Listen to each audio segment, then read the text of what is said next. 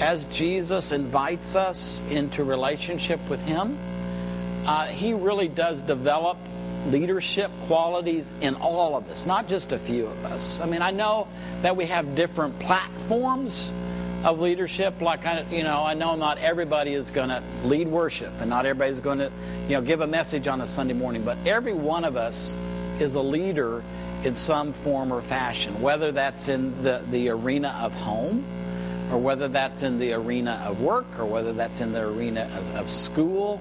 We're all leaders in one way or the other. I mean, we have a faith that is transferable to others, so that when I share my faith in Jesus with somebody else, then I'm the leader, and we're inviting them to be a follower. So I don't try to identify, who are the leaders. We're all leaders.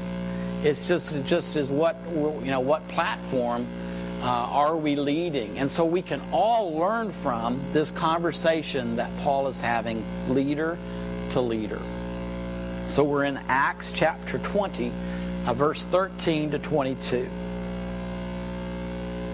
From Miletus, Paul sent to Ephesus for the leaders of the congregation. When they arrived, he said, "You know that from day one of my arrival in Asia, I was with you totally, laying my life on the line, serving the Master no matter what, putting up with no end of scheming by Jews who wanted to do me in.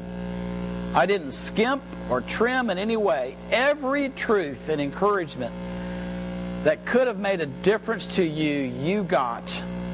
I taught you out in public, and I taught you in your homes, urging Jews and Greeks alike to a radical life change before God and an equally radical trust in our Master Jesus. But there is another urgency before me now. I feel compelled to go to Jerusalem. I'm completely in the dark about what will happen when I get there." So as I read that, these are the phrases that just jump out of that paragraph about Paul's leadership. These are the ones I want us to kind of explore just a little bit. I was with you totally, laying my life on the line, serving the Master no matter what, putting up with no end to scheming. I didn't skimp or trim. Every truth and encouragement that could make a difference, urging Jews and Greeks alike toward radical life change and radical trust. I feel compelled to go. I'm completely in the dark. I believe every one of those is a leadership statement. And I've kind of brought them together under some categories that I want us to consider. Leaders, again, regardless of your platform, leaders are totally team players. They're totally engaged with every other leader. They are engaged with a total heart, total soul, total mind. Everything that you are when you begin to lead is involved in leading. And in this case, in this story, these leaders, they are totally committed to the kingdom mission. They're totally committed to announcing to their generation, Jesus is the Messiah. Jesus is alive. The kingdom of God has begun on planet Earth, and there is a new day coming where everything that God created will be restored. That's our announcement. They're totally committed to that message. Totally engaged. Sadly, the very first pastor, very first church I went to, I was in high school. Well, I can't say the one that I chose to go to. My family occasionally went to church when I was a kid. But when I met Jesus, when I had that relationship with Jesus, I picked a church that my friends went to. And that the pastor of that church, it was a large church, his philosophy of ministry was disengagement. He isolated himself. He and his wife had a policy. We cannot be friends with anybody in our church. And it's the total opposite of what is being illustrated to us in this story. I mean, if you're a leader, you're totally engaged with other people. You're not in isolation. I know in our culture, the leader, he gets the corner office. Again, that's a way we elevate and isolate. That's not the leaders that are here. These leaders say, that's a great office with a great view, but I'm not totally engaged with everybody else that I want to. Just give me a desk in the middle of the room and surround me with everybody else because I want to be totally involved. That's leadership. So think about your arena. Where are you a leader? And are you totally engaged there as a team player? Leaders are willing to risk. In this story, people actually plotted to kill Paul. Again and again and again. Now he learned through that. I mean, he kind of read the signs. So when opposition got kind of too strong, there were a couple of times he went over the wall at night. We're getting out of here. There's another time we're going to the seacoast on a boat. I'm out of here. See you later. I mean, he didn't just wait around to get beat up. So, and there was a time he was stoned and probably died. People, they plotted to kill him. And yet, he was always willing to risk his life. I mean, his life was on the line. He was willing to risk his life. His reputation. If you study the life of Paul, and he goes from being like a recognized religious rabbi to a turncoat, a traitor. People want to kill him. I mean, his reputation was questionable. He's self-supporting. All throughout his, he's never fully supported. He always had to take care of his leather business at the same time. But in that, he was always unwilling to trim his message to appease the opposition. Maybe if I didn't maybe I'm overdoing it there, so I'll just kind of trim that back a little bit. Maybe people would be a little happier. No. He had this message that he was to deliver, and he was willing to risk his life, his reputation, his finances again and again and again because he was a leader. Again, I would contrast that with a culture where leaders maintain the status quo. Do not take risk. We can't lose that. That is such a big contrast to these leaders in the Bible who are willing to risk everything. Think about where you're leading. What are you willing to risk where you're leading? You see, as people following Jesus, I mean, we could lose our life and still win. Right? Isn't that what we say we believe? And so if I'm not really afraid about losing my life, I mean, what else can you lose? I mean, Jesus put it this way: don't worry about losing your life. I mean, be concerned about where your soul ends up, but don't worry about your life. That frees us to take all sorts of risks. As long as we're being guided, we're going to talk about being guided by the Holy Spirit in a moment. And we don't want to be foolish, I mean, just doing silly things. But because we are people following Jesus as leaders, we can take risks. And there's a freedom in that. Humble servants. I mean, Paul describes himself as, I am a slave of Jesus.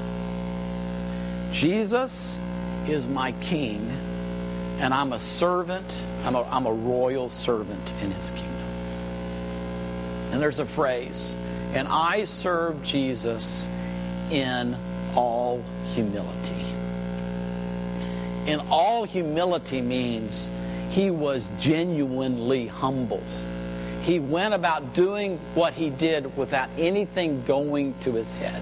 Remember this guy, like, he's written most of the New Testament. The Holy Spirit inspired him to write most of the letters in the New Testament. This guy, I mean, how many miles did Sylvia say he may have walked? 20,000 miles in his life? Thousands of people came to faith in Jesus. Hundreds of churches. But none of that ever went. He never considered himself this special person. He was always in humble service. So he served Jesus, and in serving Jesus, then he served others. You got to get that. If we're going to be good leaders, you can't just serve people. That does not work. You know why? Because there is this thing within us that we all tend to be people pleasers. And people pleasing is not the same as serving Jesus. See, people pleasers don't take risks. We're back these collisions of these characteristics. So no, my job, your job, it's not to serve people. It is to serve Jesus as he directs us to serve people. And as we do that, we realize he always gets us in situations that they're beyond our ability to serve. And so then we actually realize, I'm not cut out to be a leader. And he says, that's right, you're not, but I am. So let me empower you by my Spirit, and you'll do a great job as long as you rely upon me. And when really great things happen, he's great at saying, I know that you think that's really great, that you did that wonderful thing, but that really wasn't you. It's kind of like the guy that went home after a Sunday morning and said, honey, how'd you like that sermon? And she said, well, not as much as you did. It's so easy. Things go to our heads so quick. So let's just admit we don't have much except ourselves. Here I am, Jesus. Now do what you want to do through us in service for you, your kingdom, and your people. That's what we can do. Humble servants. Generous. Generous for the sake of others. I wish that generosity was not always attached to finances, but it just seems that it is. What Paul is talking about is, look, under the threat of death, people threatened me. When I started talking about Jesus as the Messiah, when I started talking about the resurrection has happened prematurely, when I started talking about the kingdom of God arriving now and not later, that got me in big trouble with the religious authorities of my day. Now, I did not withhold that truth from you because it was best for you to know that. I was generous in providing the truth that you need to have so that you can live your life well in hope, in faith in the Lord Jesus Christ. He never withheld encouragement from people. Now that kind of hits a chord. Sometimes, well, I'm going to give you encouragement if you earn it. No. I'm just going to give you encouragement. I'm going to be generous with truth and encouragement because I know it will make a big difference in your life. Think about where you're a leader. How do you express your generosity?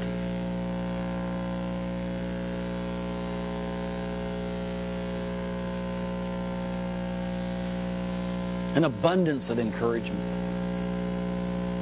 Not holding back the truth. Paul also, if you think about him, I delivered the truth and I delivered the encouragement publicly, but I did it house to house. Basically what that's telling me is he was generous with his time. He knew when to retreat, he knew when to rest. But as much as he could give of himself, he was generous with his time, with where he went, and he delivered the truth and encouragement everywhere he went. Generous. And I love this word. Leaders in God's kingdom they're radical. They are radical. And in Paul's case, I mean, he didn't have a different message for the Jew and for the Greek. Same message. So he's urging Jew and Greek alike toward what? I'm urging you toward what? One, toward a radical life change. The way that you're living your life, whether it's as a Jew or whether it's as a Greek, it needs to be changed in light of who God is and what God has done. We do not live the same way after we come to faith in Jesus. He changes our life. The other, radical trust in the Lord Jesus Christ. That Lord, that's an important word. Lord, that's acknowledging His royalty. You're the King, and I want to radically trust you. People that radically trust risk. Radical. How radical are we? In the way we live our lives, in the way that we trust Jesus, and then how radical are we with our finances? Do we trust?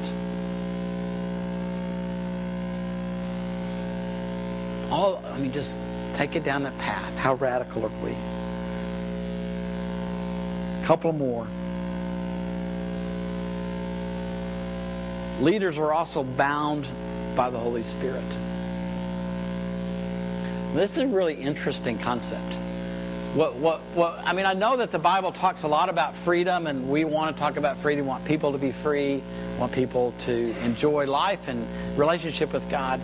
But he's saying it's as if the Holy Spirit he's now binding my hands. And he's like leading me to a place of imprisonment. That's the analogy that he's using. The Holy Spirit has bound me, and he's compelling me to Jerusalem. And he even says, which we'll look at more, and I know that some bad things are going to happen to me. And I'm going to leave. He's on the coast with all of these leaders. They're having a great time. They've loved each other. They've been together for 2+ years. Paul's been there a couple of times. I'm going to leave this group, cozy group, people that like me. We're working together. We're turning Ephesus upside down. And the Holy Spirit has now bound me, and he's taking me away. That's a leader. I'm willing to follow the Holy Spirit even through painful departures. And then this one really blows my mind. I'm willing to follow the Holy Spirit without knowing what's going to happen next. I am in the dark about what's going to happen, but I'm willing to be bound and led by the Holy Spirit into that darkness, because I have a radical trust in Jesus, and my life has been radically changed by God. That's leaders in God's kingdom. So when I come to our community, I look at all of those qualities, and all I can say is, I'm really, really grateful for everybody in our community, whether they be a community leader, a ministry team leader, or a community group leader. We have all kinds of leaders, but people that are willing to lead. And sometimes when we're leading, we've got to have a model for leadership. And so I would just like to say, here is the model. This is the model we want to follow. It's the best model that there is. And so we want to receive, and we really want to value this model of leadership. And so in order to do that, I would like to invite all of you, please, to stand.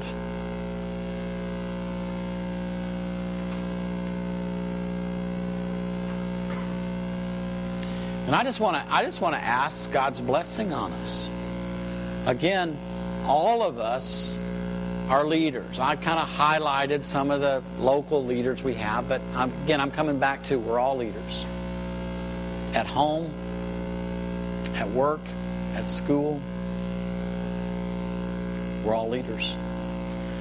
So Lord, as we stand before you, as we've looked into this little snapshot of leadership that Paul provides with the elders at Ephesus, I want to invite the blessing of these qualities into our lives.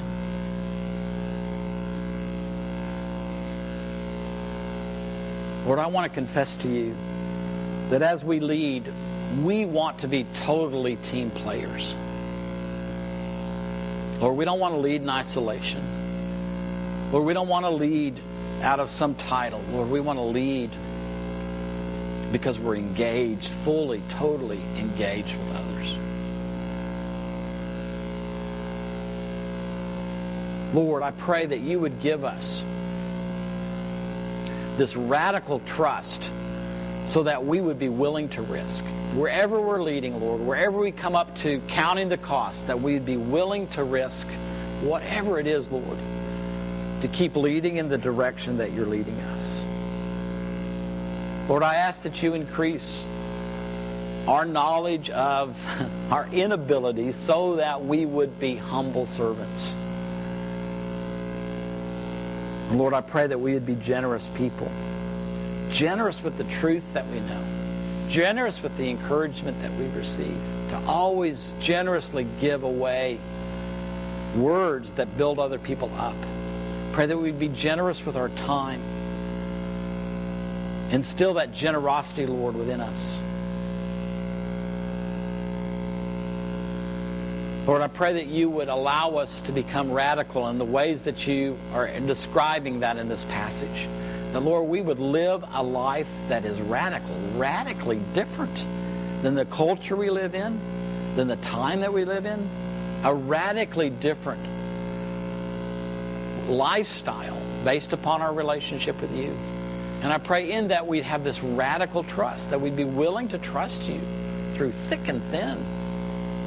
Trust you, Lord. And finally, Lord, Holy Spirit, we want to be able to have this kind of relationship with you, where we just sense that you are binding us and leading us off into a place that we don't even know where you're taking us. Holy Spirit, would you come? Would you create these qualities of leadership in us? And may you position us in relationship with you, that we would willingly follow you wherever you direct us, even when we don't know where that's going to be. So, Lord, I ask for your blessing upon us as a community of people. Produce your style of leadership in us and through us. And Lord, let us be faithful to our generation to accomplish the mission that you've assigned to us, to announce our King and his kingdom to our generation by being this kind of leader. And it's in your name, Jesus, that we pray.